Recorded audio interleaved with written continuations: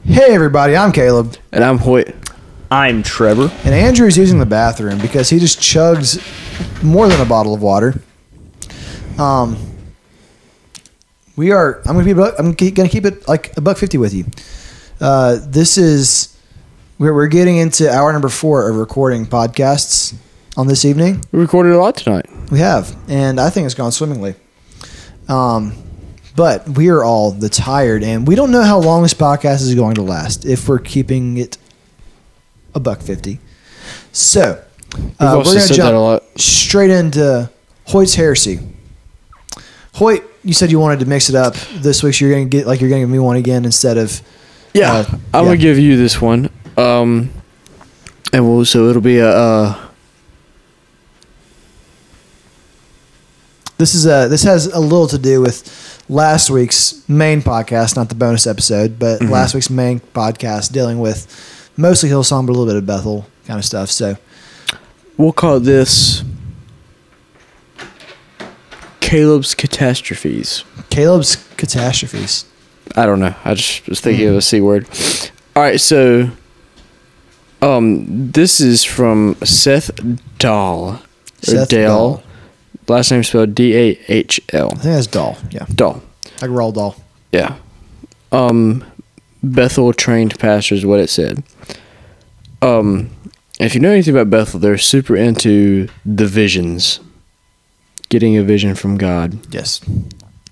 This is what he says. He was likely trained at the Bethel School of Supernatural Ministry, but 100% probably was. One time I was laying on the floor, and in a vision, an encounter with God, Jesus picks me up and holds me so close that I can't see anything. And Jesus starts to weep, and he says, "Please forgive me. Please forgive me." okay. So, a couple of issues. This guy Jesus here. He sure doesn't sound like a guy that lived a perfect sinless life here on earth. And he sure doesn't sound like a guy that you kind of owe everything to because he bore the weight of your sins on the cross and when he drank the cup of God's wrath. He sure doesn't sound like the kind of guy that you will be bowing on one knee to when you stand before the throne of God after you die. So I'm going to go out on a limb and say that this guy Jesus and the Jesus that you and me would be talking about ain't the same dude. This is why I like to say that we don't worship the same God. Yeah.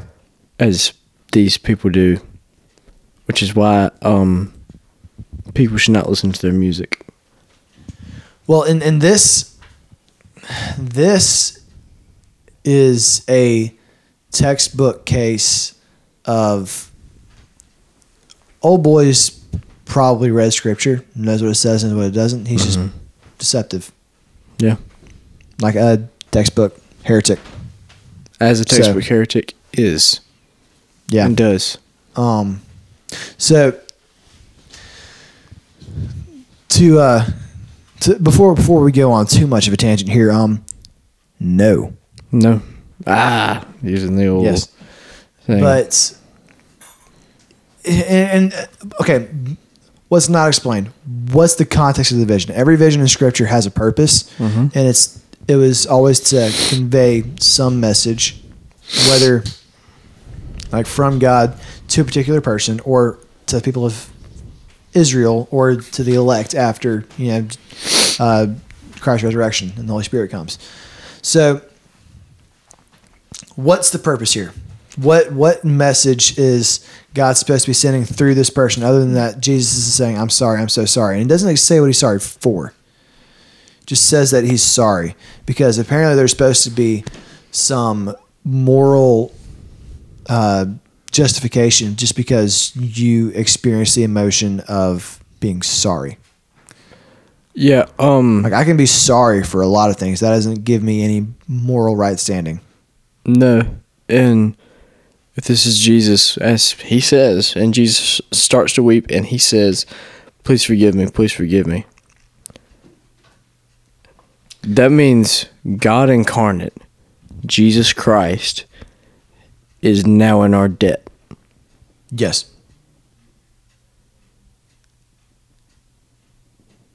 Yeah. I'm going to leave it there. There's not much more to say on that one. If that doesn't like make the hair on your neck stand up, then you and God might want to have a chat about that one. Your thoughts, Andrew? Just on the, not maybe as much as focusing on, but I'm rambling.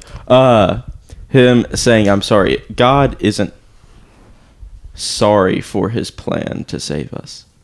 Yeah. Okay. So let's talk about one thing. God's plan has never changed, And it is perfect. and it's perfect. So what could he be sorry for? What would he be sorry for? This is. And again, this is just a quote, so we Yeah. don't know the context, but the context so far is not good. I'm not.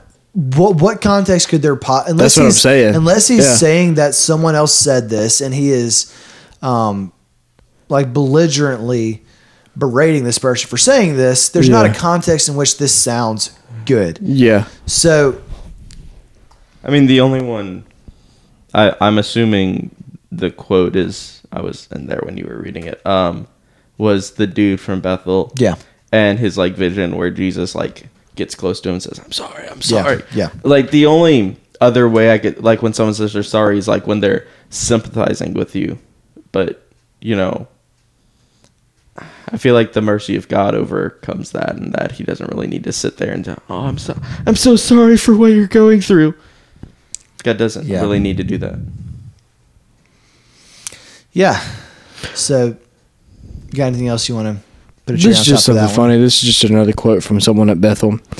I view the Holy Spirit like the genie from Aladdin, and he's blue, and he's funny, and he's sneaky. That is Bill Johnson's wife right there. Yeah, Jen Jen Johnson. Jen Johnson.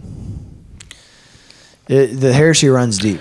I'm Little looking bit. at an Instagram post right now. Oh, wait, is this Should I just read some of these? Yeah. Well, is that the Instagram post? That's the Instagram post that we all have share on our stories right now. Yeah. Yeah. Yeah. ahead, read So some this of is from Chris Valaton. Did I say it? Bethel Prophet. The poor gospel isn't the gospel Jesus preached. Rich young man, hey, go sell all your stuff and follow me. So Jesus was one of those really, really, really wealthy carpenters that lived back in the Gap. Mhm. You know. Yeah. Yeah. He actually built all the mansions Benny Hinn stayed in. Yes. No, that's not. Going on with that quote, he preached the good news of the kingdom where nothing is impossible with God. Do I believe in a prosperity gospel? You bet. It is the only gospel that has the power to transform us into the image of Jesus and destroy the works of the devil. So we can only be transformed into the image of Jesus and destroy the works of the devil if we are prosperous. Well, to quote Kenneth Copeland, God needs you rich. And God does need you rich. God needs you rich. Money cometh unto me. That was another Kenneth Copeland one Yes, right it was. there. Full of gems, that man. My gosh. Another Chris Valaton. Do you know that God wants you to be wealthy? It may be contrary to what you're usually taught in the church. Huh. But I believe that wealth is a sign of God's blessing in your life. Not necessarily wrong. As long as this wealth is used. Let's talk about Solomon for a second. Okay. Wait. And it's how we are made to live as children of the living king. Okay. Solomon. Solomon was the wealthiest person ever walked the face of the planet. Solomon also was a royal screw up, quite literally. Wisest man ever walked the face of the planet, wealthiest man ever walked the face of the planet, and gave it all up for women and more wealth. So, now, money is not the root of all evil. The love of money is the root of all evil. And just listening to that, I'm going to ask you, the listener, the question. What does it seem like this person's sights are set on? God or the blessings of God, i.e. financial blessings, money. And him, above this, there's a picture That sure of him. sounds like the love of money to me. Yeah. And above this quote, there's a picture of him standing in a nice leather jacket, brown leather jacket, nice looking shirt, nice looking jeans, standing in front of a Ferrari. I'm sure him and Chad Beach have a great time together. Now, Chad Beach is more of like the LA kind of style where he wears like the baggy stuff, you know? Kind of like more the Rich Wilkerson, maybe then. yeah. Well, Rich Wilkerson too, though. He's like that Miami He's from kind of. Miami. I know, but he's kind of like that Miami thing. We're thinking like a. This is more like a Levi Lusko kind of look. Okay, but Levi Lusko is not that degree of heretic, though. Not that degree, but I would. Yeah. I wouldn't even consider Levi a heretic. He's just shallow with a lot of stuff. Mm-hmm. But we've talked about this ad nauseum, so. Yeah. There's one more I just saw that was crazy. Or not necessarily crazy, but it's not good. This is Eric Johnson, Bill Johnson's son. Every government, every structure, every system, fundamentally and theologically, must start with the concept and the idea that people are good and they are meant to do good, even if they are not saved. We have to start with that premise. Yes, because apart from God, we're good. Yes. We can do good apart from God, us. And this kind of In even leans a into the thing. Totally evil and depraved world, apart from the only thing good it can do good. That makes sense. And I'm an engineer. This even leads to the first thing we were talking about. Where I mean, if we're good, but God has a plan, and everything happens for a reason, and Why God's do the I- author of that plan. Why do I need you guys playing? But if something bad happens to me, God's in my debt now because I'm good. So why do I need you guys playing to begin with if I'm good, though? Huh? Oh, you don't. Like, what is God saving me It's just something you can from? add on to your life. Oh, okay. Gotcha. Gotcha. My gosh, I mean the blatant heresy in all of this is just astounding. These are supposed to be some of the more high-level heretics, too. The up and up. Yes. Like, this isn't Apostle John Eckhart or Pastor West. This is Bill Johnson's kin. 2 from Bill Johnson himself. Actually, okay, 3 from Bill Johnson. Death is not always in God's timing. Oh, so stuff not in God's plan can happen. Mm-hmm. Ah, gotcha. Ah, yes. God does not know. The author of the Book of Life. Yeah, author of the book. He doesn't know when everything's going to happen, and he didn't has no he didn't control create over it. that. No, he didn't create it. Our all-powerful God does not didn't- have control over our lives. The He one didn't who initiate Psalm it. 139 says has a book in which all of our days are numbered. Not in Psalm 23 where he says he will make you lie down in green pastures. Ah, yes. Bill Johnson, God gave every believer the power to heal as Jesus did. But releasing such miracles through you is all about recognizing authority. Hoyt, how's that diabetes coming, bro? You know what? I actually prayed for healing the other day, and I threw up my insulin pump. Threw up a little bit for a while, but And Hoyt's dead. Hoyt's- So, if this was a video podcast, it would have been funnier. But I Yeah. appreciate the effort. Well, I I gotta guess it's giggle you out and of me it. now, Caleb. Yep. Anyway, but yeah, how about old boy Timothy, who if there was ever anyone that had the authority to heal anybody, it would have been Paul, right? I mean, Paul healed plenty of people. his handkerchief was like NyQuil. to put a layman's term. But yeah, well, Paul's homie Timothy was sick pretty much his entire life. You know, He had diabetes. well, we don't know what he had. We don't know. But- I'm just messing. Like Paul wrote to him and said, "Hey, take a little wine for your stomach," because he was Exactly. a chronically sick guy. So, obviously, it's not our will by which people will be healed; it's God's will, and we can get in a continuation. Now, do we versus lay hands cessationism. on and do we ask for healing 100%? And like James would even say, like anointing oil, go for it. Yeah. Like absolutely, we'd pray for the intercession of God. And this is where I agree more with Matt Chandler on like kind of like the Continuationism. Continuationist versus cessationism. things, yeah. But yeah, these are supposed to be the high level heretics, and this is like they're barely getting into single A ball yeah. here. Last one. And this is my favorite one because it completely lines up with denying that Jesus is the Son. Did you know that Jesus was born again? I asked the first service and they said no. But I will show it. It's in the Bible. He had to be. He became sin.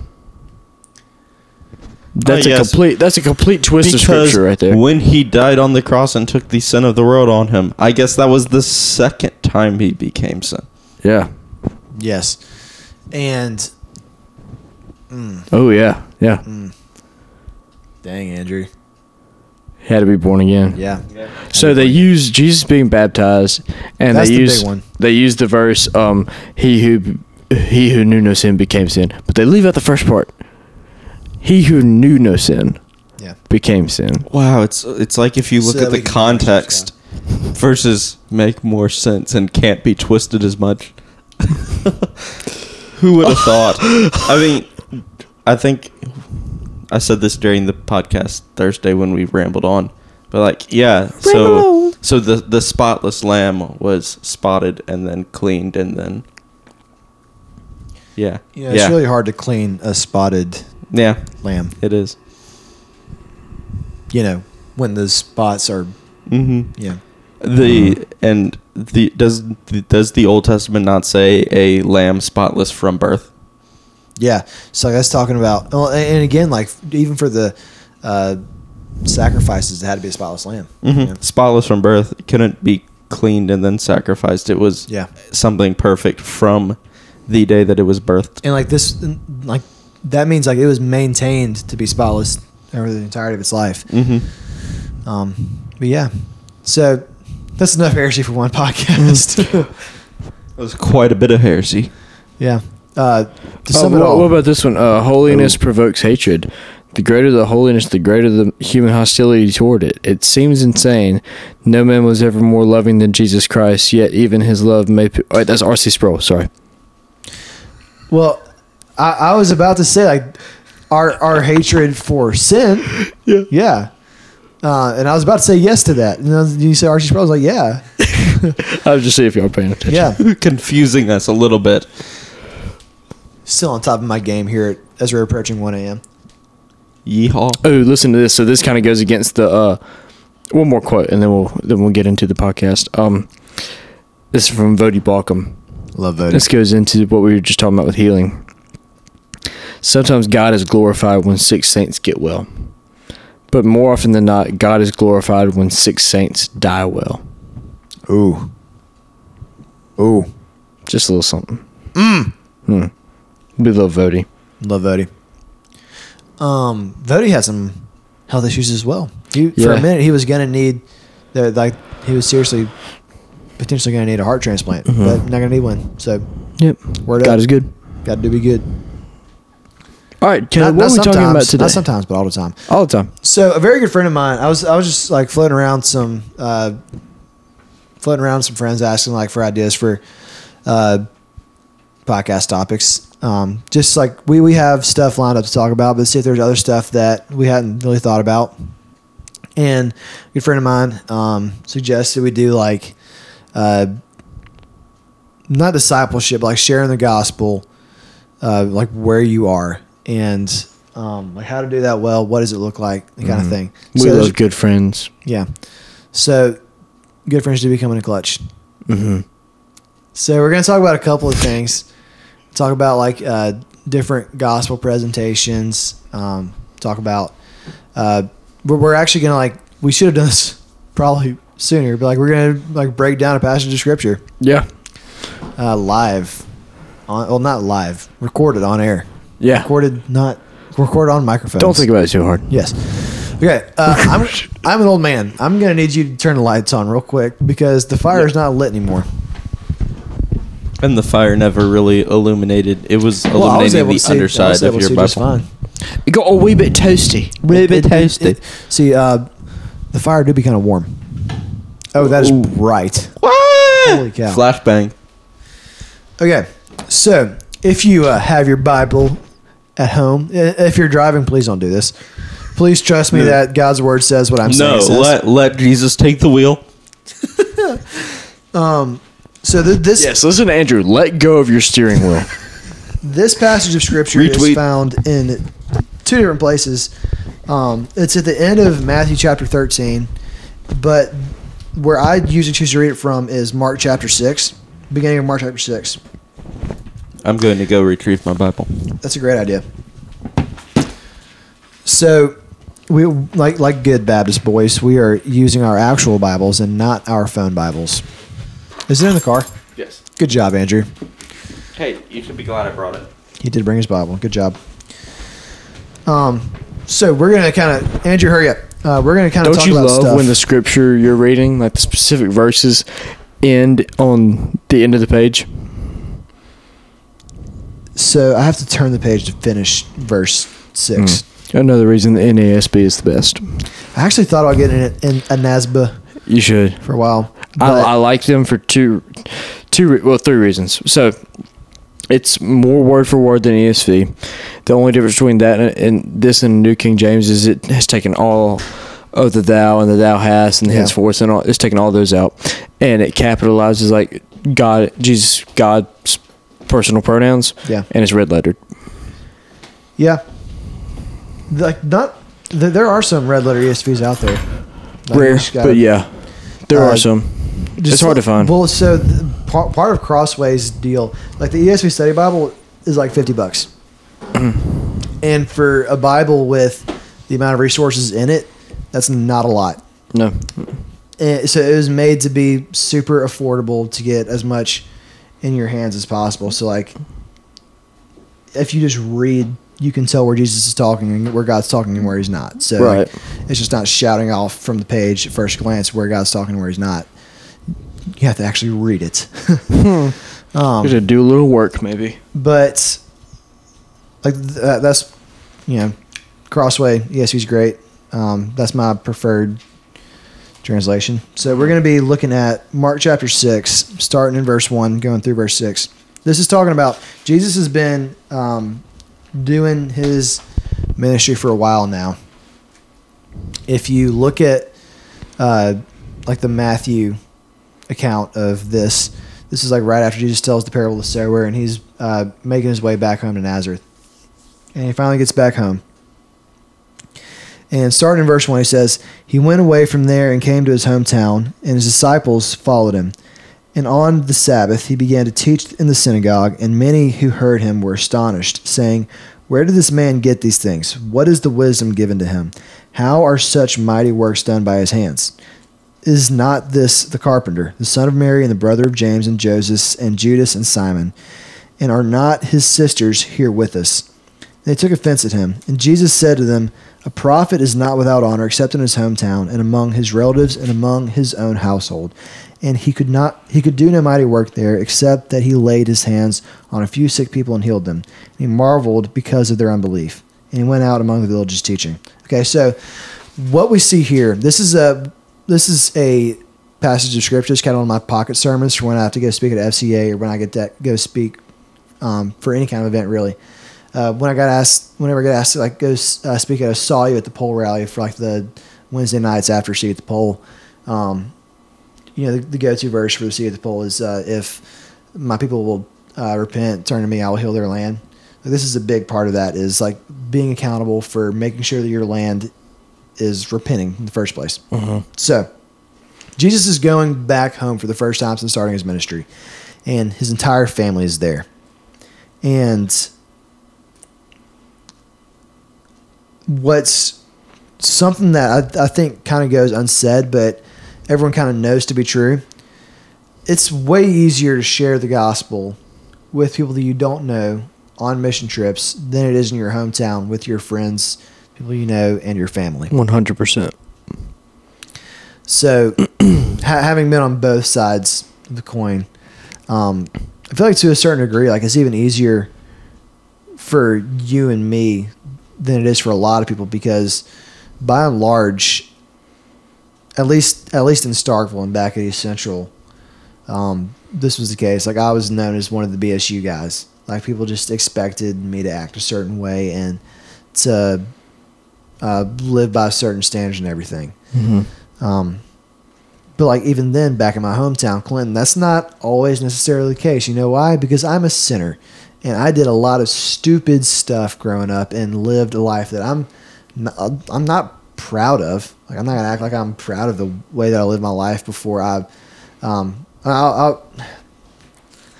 was absolutely, like, I got saved when I was 9. Like, I'm not question that for a minute, but like I grew so much in my faith my first years of college, and I wish I could have done so many things differently back in high school and junior high.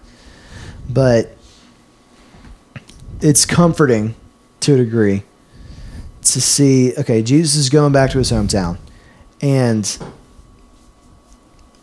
the Nazarenes are like, who is this guy? This guy's a carpenter. What's going on? Why does he think he can just come into our synagogue and teach like this? Like, who gave him this authority? Like, his dad was a carpenter. His mother's here with us. His sisters are here with us. His brothers are here with us. Like, he's nothing special. Yeah. Who gave him the authority to do all this? It's just Jesus.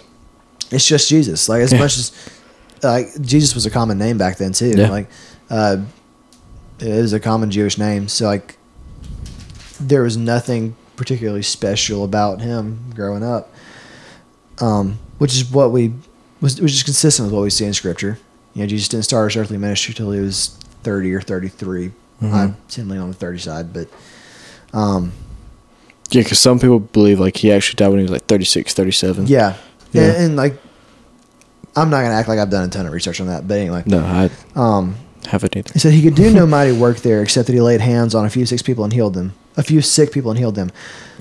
That's a verse that's kind of always like bewildered me, because that seems like a mighty work. But that just goes to show you the degree to like, okay, that's not just like a God flex moment real quick. That's not a big mighty work for God. Like, that's like, you think healing sick people is a big mighty work? You ain't seen nothing yet. Like, wait till you see me bear the weight of your sins. You know, wait till you see me forgive you. That's a mighty work. Wait till you see me rise from the dead. Yeah, like, not raise someone else from the dead, rise myself from the dead. Yeah. I love how Matt Chandler puts it. He was like, he was in the sermon. He's like, I mean, we're talking about God here. We're talking about the guy who, you know, healed the sick. You know, told dead people to stop it. I love that. I'm going to use that and claim it as my own, but give Matt Chandler credit because the Holy Spirit will convict me for it. There you go. So just like a couple of things real quick. Yes, when Jesus went to his hometown, it was super hard for him to get the point across, because they didn't really hear the message because they couldn't get past the messenger. And like, they were more caught up with the messenger than the message. And as wonderful as the message that Jesus was bringing was, they couldn't get over that because to them Jesus was nothing special. Right. But at the same time, Jesus still went back home. So what that says to me is, absolutely, some people are called to live life on mission where they go and they don't ever come back. I think more people are called to that than actually end up going, and it's not close. But you know, that's too hard. That's too inconvenient. So people don't do it. But at some point in time, pretty much everybody comes home at least for a season, and it can be super hard and challenging to hold your. No, I'm not going to say hold yourself to that standard, but it can be super hard when people that saw you growing up, that are used to you, here you give them a great message, and that's not what they get away from it at all. Like, I can speak to this myself. It's so easy for me, whether it's being a camp counselor with a group of kids for 5 days. Like, all they know about me is I'm this guy that loves Jesus and loves camp and loves playing games and stuff, and I love to teach. Yeah. That's all they know about me. And that's super easy and convenient for when I'm trying to nail these guys with the gospel for 5 days. But, and like, when I go on a mission trip, all these people know about me is that I am going out for a little while, and I'm here to share the good news of Christ. That's all they know about me at all. They don't know, they didn't see firsthand a lot of the stupid stuff that I did growing up. Like, this is not to equate me with Jesus, because Jesus probably never, I mean very loosely probably, never did any stupid stuff growing up. We're talking about the perfect inerrant Son of God here. So,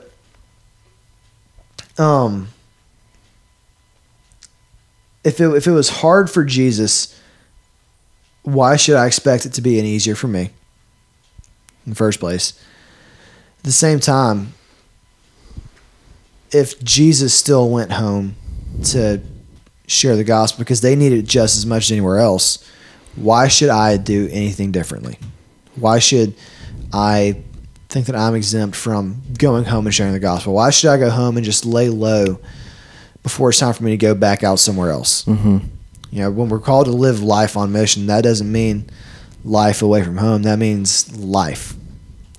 And if you're not going to, be a summer missionary, if you're not going to go on a spring break mission trip, if you're not going to do whatever, then you better be putting yourself in a position where you are honoring and serving God just as much as if you were on mission. Mm-hmm. Because there's nothing wrong with like growing up, staying in your hometown, getting a job, wife, kids, picket fence, 2 dogs, all this stuff. There's nothing wrong with that at all. But you better make sure that you're honoring serving God with everything that you can, because He deserves that. Yeah. You know, he earned that when He forgave you for your sins, something you didn't deserve. So Jesus goes back to his hometown and shares good news with him. I know it's hard. And like Hoyt, you can say the exact same thing. Like we'll never be able to escape our reputations in our hometowns. Mm-hmm. Like even our good reputations, like that's still going to be with us. Like we're still going to be remembered for our good and our bad. Yeah. That clock is louder than I remember it being. Holy wow. It's a sign. It's a sign that you're going insane. Oh, you want to hear the clock? What clock? I hear it, but it's not like super loud. Okay. It's actually really quiet. Well, cool. I can see the ticks of it though on through Trevor's microphone. That's good. But yeah, like before understanding, we get into other stuff, like what are y'all's thoughts on that passage of scripture? Like you're talking about with reputation and everything, like there are some people who I know probably still see me the same way as I was in high school, unfortunately. But prayerfully, I hope they don't. Not because they know what I'm involved in, but that they see it. I mean, I hope that's, Let's say I'm from fairly large city, Pensacola. So depending on who I was going back and ministering to, because, I could go to a different part of town and start ministering to people, and none of them would even have ever known that I existed. But if I were to do it to, like, people I know, the majority of the people I know also went to church with me. So there's not a very large group of unbelievers. But I definitely feel like it would be difficult thinking of, like, the few that come to mind probably wouldn't be willing to take me seriously. But would take someone else seriously. More so than they would you. Possibly.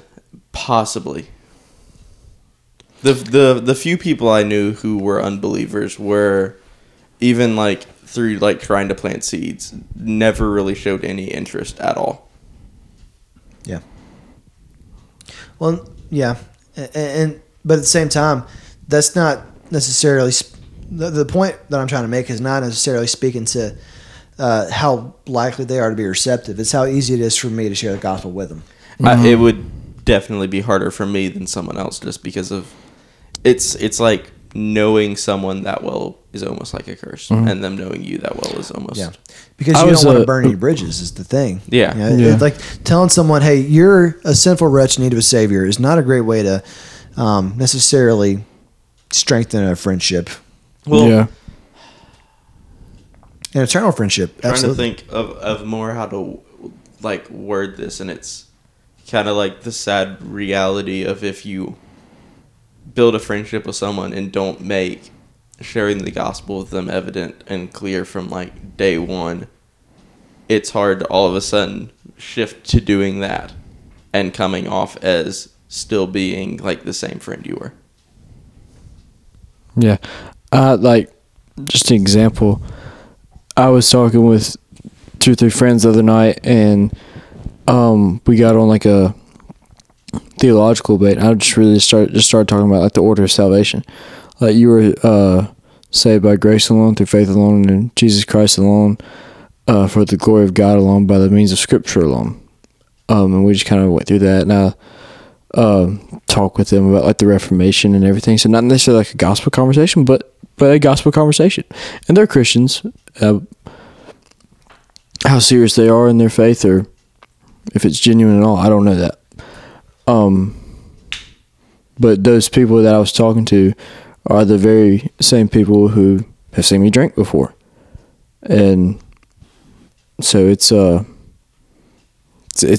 very tricky thing to do with old friends like that. And I feel like, somewhat random, but especially like in the South with drinking, with how negatively it is often viewed by Christians, that's a tough one to get over. And exactly, like, and it's like, and when you have like a lifestyle change, not necessarily that you don't do it, but you don't do it like in excess like you used to, or at all. Yeah, and I guess that's another side of it. I'm thinking more of like Jesus going back to his hometown. I mean, based on what we talked during the heresy, maybe he wasn't perfect as a kid. But I feel like he didn't have a bad reputation about him at all. Yeah, that he would have had to overcome. Mm-hmm. And and I'm not saying that, but like, it's hard to reconcile and start a different type of relationship when they're the people that kind of ran with you when you're in that old way of thinking. Yeah. So yeah. It's hard to establish that relationship. Yeah. And once that relationship, and it's not necessarily that relationship is on the complete opposite end of the spectrum, where it's like dishonoring God, but is it honoring God? Yeah. And it's just shifting the goalposts in any direction. It can be hard. Yeah. But I mean, Newton's first law: abiding in rest tends to stay in rest, abiding in motion tends to stay in motion. Like, once you get the goalposts moving a little bit, it can be easier to keep pulling and pulling and pulling further in a particular direction. So like, this is one of my go-to passages of scripture that I love using to paint a bunch of different pictures. So, as far as like us, Christians, and I think to a degree we can call Starkville a hometown. Maybe not like our hometown, but like I've lived in Starkville for going on 2 years now. I mean, I Andrew call been there it for 3 years. I've called it a hometown before. Yeah, and you live 30 minutes down the road. So, and while y'all lived there for a year and a half, 3 years, yeah, I probably stayed there. Yeah, over my lifetime more than 4 years, sure. 5 years. So, I completely lost my train of thought. Okay, yeah. We're gonna look. Let's just like look at things from the perspective of Starkville. We're relatively, I feel like, outside of our churches and outside of the BSU and Mississippi State to a degree, we're still relatively anonymous in Starkville. But at the same time, like, the thought of going door to door doing stuff in Starkville makes me cringe, whereas I was so pumped up and ready to do it in New Orleans. Now, part of that's just because I know the mission field is objectively larger in New Orleans, both by percentage and by volume. But at the same time, like, I was super excited to go do that, as opposed to the thought of doing a Starkville just makes me feel uncomfortable. And like, we're buckle the Bible Belt. There's a church on every corner. Me and Jimbo looked it up, and I was with him and we started talking about it. There's like 8 mosques and like 5 Jewish temples in New Orleans alone. And so, like, there's a couple in Mississippi. Yeah. A few, yeah. if that. So it's also like a different. While it's still in the South and it's still close to the Bible Belt, New Orleans is a whole different Yeah. game. But we'll have plenty of time to do stuff down there. Yeah, I'm so excited. I'm so excited to be there. But so like as far as like practical sharing the gospel stuff, like, have you done any stuff with the evangelism team, Andrew, at the BSU? Not much. Yeah. So their kind of go-to gospel presentation is the 3 circles. The And good old 3 circles. If you have done anything with the BSU Mississippi State, they have drilled the 3 circles into you more than likely. But deservingly so, because it's a good gospel presentation. Yeah. It's not the one that I use, but it's a good one. Well, And it basically walks you through, like, okay, this is what God's perfect plan was. This is how sin corrupted it, and this is how you get back to God's perfect plan. And it's through the saving work of Christ. It doesn't really work without a pen and paper, and we can't show them because they can't watch the podcast yet. But I'll walk you through mine. If you were curious, just show up to the BSU. Yeah. Someone there Yeah. will be more than happy to pull out a piece of paper and show you what the 3 circles is. Hey! There's an app for the 3 circles. There is. You can. I think you can search. I'm going to test this. I think you can search the 3 circles on the App Store, and you can get an app for that. And I'll walk it down step by step, and it'll like pull up scripture references for every single step too. But while he's doing that, so my go-to gospel presentation method is kind of like my own version of the Roman road. Like there is an official Roman road, but like this is just kind of mine. So I start with, I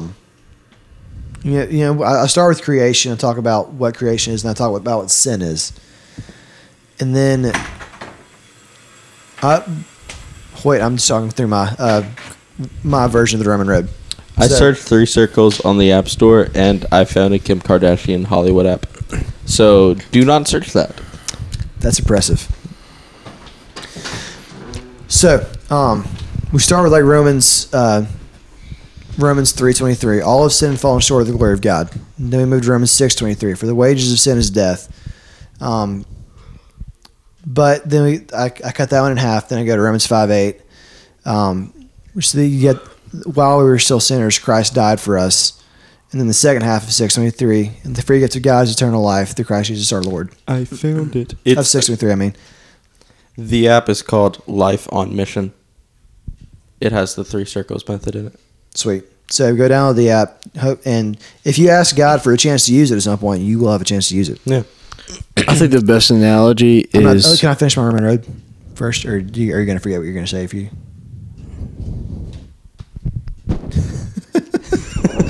No, it's in there. Okay. But who knows? CTE. So. Okay, I'm sorry. Go ahead. I'm super distracted. Just do it. There's a moth in there, and it's reflecting on the window, and I see it flapping around, and it's annoying. Sorry, go ahead. Go ahead and say what you're going to say, and I'll just start my presentation. No, that's all I was going to say. Okay. So I'm going to start over anyway. Okay. So start with Romans 3:23. For all sin and fallen short of the glory of God. We've established that we're all sinners, including me. Like I suck. We all suck. Then 6:23. Some might say depraved. Yes. The wages of that sin is death. That's the first half of the verse. Then Romans 5:8. But yet while we were still sinners, while I still sucked, while I was still depraved, Christ died for me. Then the second half of the verse, 6:23. But the free gift of God is eternal life through Christ Jesus our Lord. Then I go to Romans 8:1, which says, there's therefore no condemnation for anyone who's in Christ Jesus. And then, like, how do we get to be in Christ Jesus? Then we go to Romans 10:9-10. If you confess with your mouth that Jesus is the Lord and believe in your heart that he rose from the grave, then you'll be saved. For it is with the heart that one believes and is justified, and with the mouth that one confesses and is saved. Then we go back to Romans. So, like, this is how we get to salvation. Now, what do? We go back to Romans 6:1, which says, "What then shall we say? Are we to continue to sin so that grace may abound all the more? By no means." And then, depending on the person, I'll like read through more of Romans chapter 6, because that was one of my comfort passages for a while, where I would just sit down and I would read that passage like every day in my quiet time. just because it means so much to me. And then I kind of close it out with then I go to Romans 12:2, and what I know you love that one. Go ahead and quote that one. Huh? Romans 12:2. Yeah, Oh gosh. conformed. Do not be conformed to the way. Wait, no. Do not conform Yourself, yourself to the ways of the world. the ways of the world, but be transformed by the renewal of your mind. Sorry. Yes. I And- had my mind on another scripture. Then he's like, Yeah. just bamboozled me. Every other word And then we go of back scripture. to Romans chapter 8, verses 38 and 39, which basically say there's nothing that can separate us from the love of Christ. Right. So I know it's kind of all over the place, but like without like saying where the references are, like I obviously just quoted, I know where all the references are, so when asked, I can present them. But when I'm just flowing through those, that's to me the easiest way to like quote scripture fluidly from the book of Romans to present the gospel. So I kind of do something similar, but I start with their condition first. Or no, well, like At this point, before I go down the Roman road, I've established like what I've established creation, and then I've established like what happened to creation, and that was sin, and then I've established sin. Obviously, yeah. But as far as like just the plain gospel, I start off with like, okay, what is the gospel? So I think Romans 1:16 is the best thing that explains it.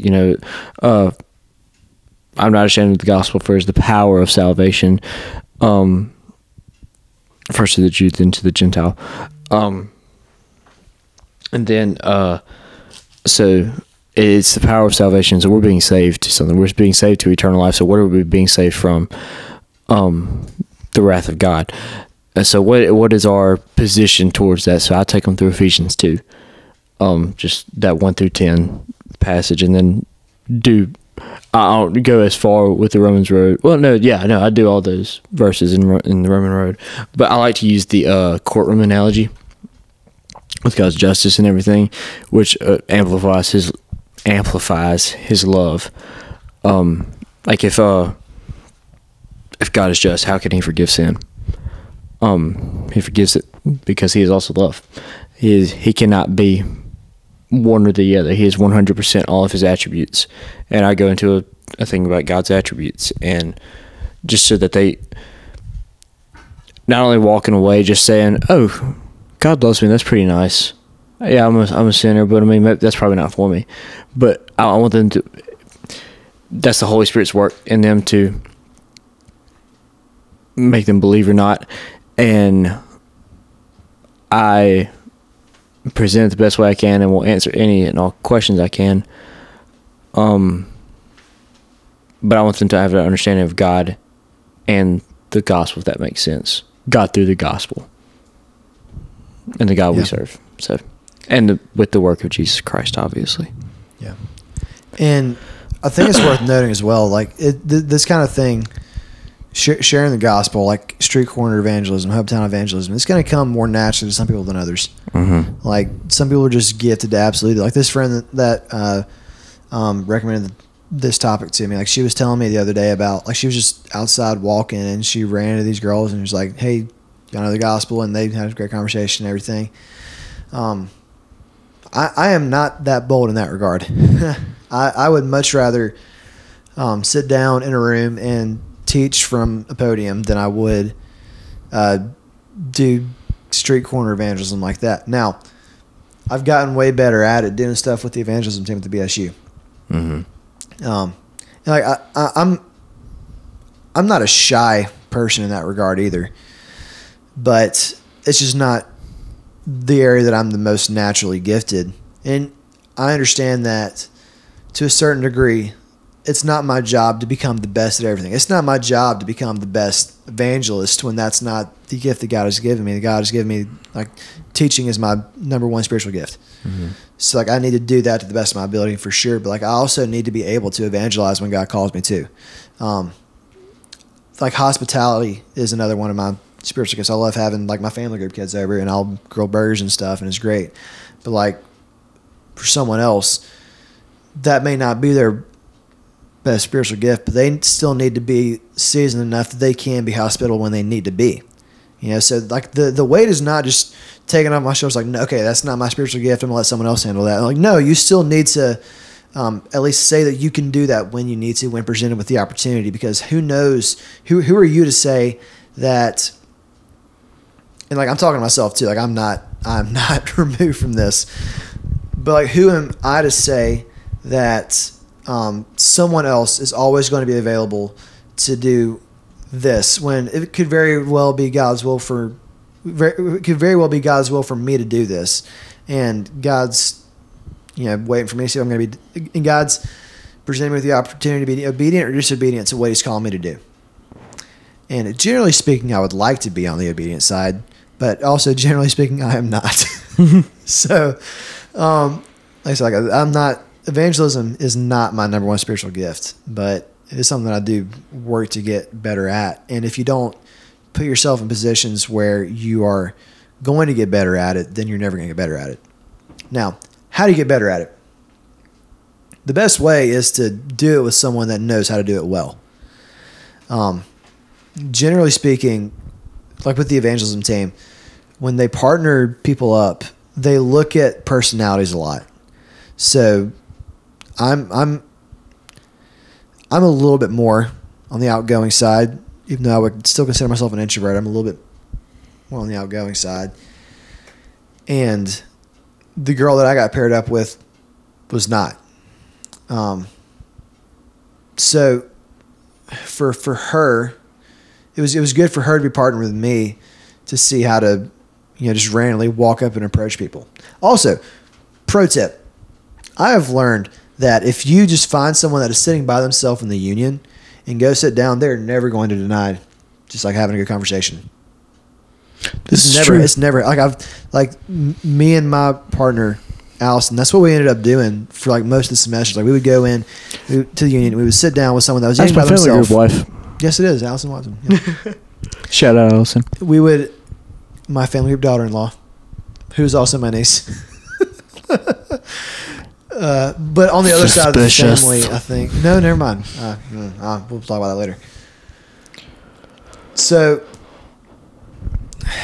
we would go in and we would just find someone that's sitting by themselves, whether on their laptop. Generally, if they're on their phone, because their laptop, they might be doing schoolwork. Yeah. But there's always someone that's just sitting on their phone. So that makes it easy to just go up and start a conversation. And there have been lots of phenomenal conversations, gospel presentations. And what's so funny is we'll sit down and start talking to somebody, and they'll start cussing up a storm, talking about a party they went to or something. And then we start talking to them about like why we're talking to them, and their attitude immediately shifts. It's like, oh yeah, I go to such and such church like every week. Okay. So then we get to have, and we're not like really catching. Usually we're not catching people like between classes and stuff. These people that just come and like hang out, study, eat a meal, whatever. So we can have a longer conversation as opposed to people that are rushing to class when you only got 10 minutes to go all the way across campus kind of thing. Mm-hmm. So, yeah, that's one way that I've found is super helpful for having those conversations to begin with. And something that the BSU does a really good job of, like when they're training us to do evangelism stuff on campus, is the first thing you ask somebody is like, how can I pray for you? Because I've only had one time, and it's just funny. It was my first time ever doing anything like that. The only time I've ever had someone tell me no, they don't want me to pray for them was the first time I walked up to someone and was like, hey, bro, can I pray for you? They're like, no, thank you. And that's the only time it's ever happened. And I've done it a ton of times since then. So I've never had the pleasure of like leading someone to Christ from that, like in doing that. But I don't know what kind of seeds have been planted. I don't know what kind of snowball I may have been a part of, That's not for me to know. That's not my place to judge.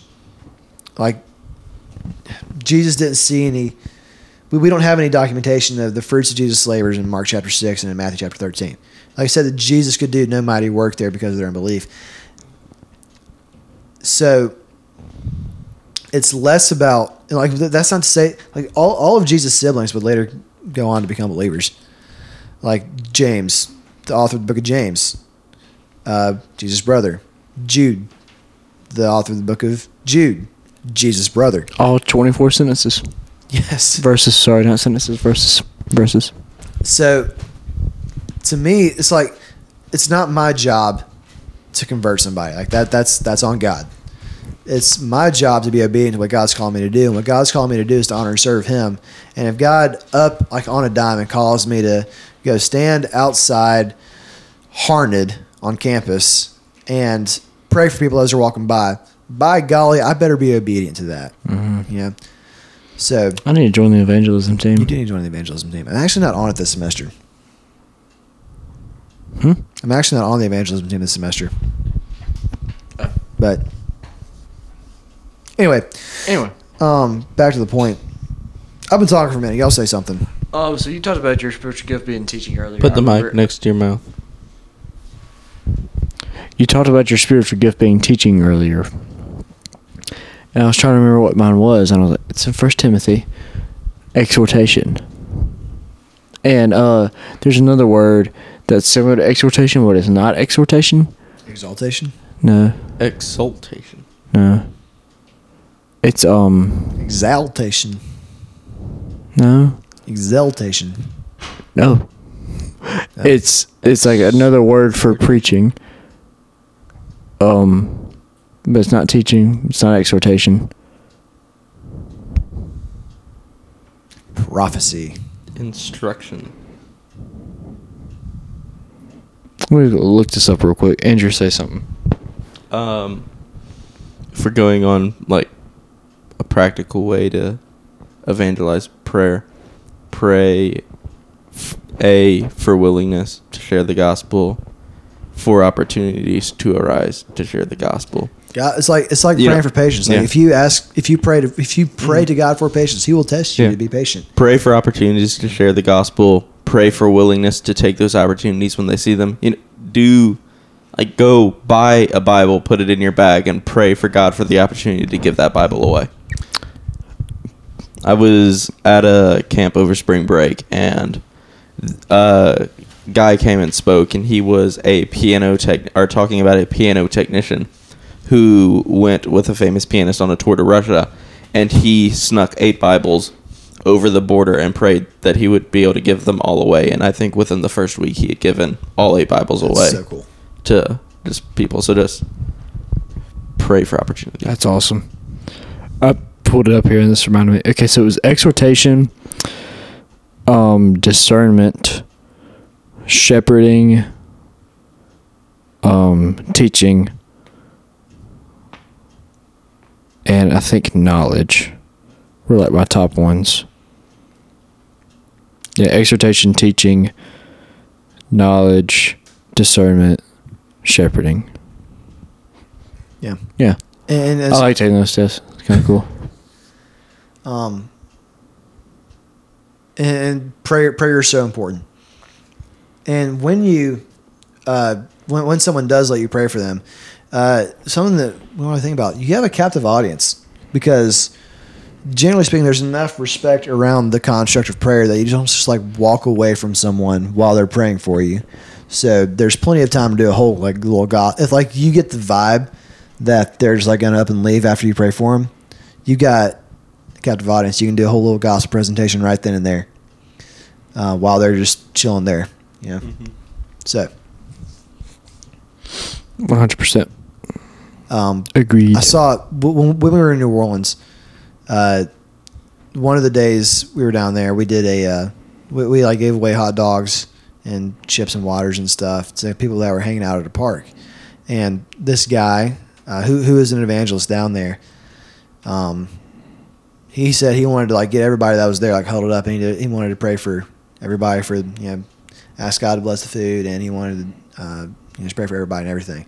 So he got everybody, like 50 people huddled up in a circle, and he did like a whole like 10-minute gospel presentation in this prayer. I was like, dude, attaboy. It's like, how many of these people ain't gonna go to church at all? But like, it wouldn't give anyone the time of day if they just came up to him and tried to share the gospel with them. But like, you got them here with a hot dog in their hands. They know they ain't supposed to eat that hot dog till you get done praying. And you done sharing the gospel with them. Like, good job, homie. Pretty Word up. awesome. So, yeah. But bringing it all back together, it's super important to not look over the fact that we're called to share the gospel with our hometown just as much as we are with the rest of the world. And just like there's lost people everywhere. There's lost people in your hometown, just like there's lost people in East India. You know, there's lost people in what's a lost place? Nepal. Yeah. Or in Russia. Like, there's lost people everywhere, including your hometown. So, like, you're still called, like, when you're at home, to live a lifestyle that honors and glorifies God. And if part of that is God calls you to be a little bit of an evangelist while you're at home, you better be ready to do that. Yeah. On the drop of a dime. So, that being said, like, it's not going to be easy. Like, it's going to be hard. Like, you're going to have stuff thrown in your face. Like, Jesus had the fact that he was a carpenter thrown in his face. There's nothing wrong with being a carpenter. As a matter of fact, I'm very appreciative of carpenters because things would not very often get built without them. So, There's a lot of wood in this cabin. there's a lot of wood in this cabin. It's kind of what cabins are. Yeah. So, Wooden abodes. if Jesus had the fact that he was a carpenter thrown in his face, like, imagine the crap that, like, they could throw in our faces. Sinful people could Yes. would get thrown in your face. You know? Yeah, like stupid, sinful stuff that I did will get thrown in my face, probably justifiably, but that's neither here nor there. Like, I still have to be obedient to what God is calling me to do in the moment. Yeah. And yeah, it's like if you're witnessing to those people who know that about you, I mean, you can't say anything. I mean, yeah, you're absolutely right. But I mean, this is what God did. This is how God changed me. There have been times when I've like felt God tug on my heart to talk to somebody I don't know about something, and I said no. And like, I get reminded of that frequently. But at the same time, I've never once regretted having that kind of conversation with anybody ever. I've never regretted it a single time. Yeah. So, It's a good idea to do this stuff. So, yeah. Anyway, guys, thank you for tuning in again this week to the Priority One podcast.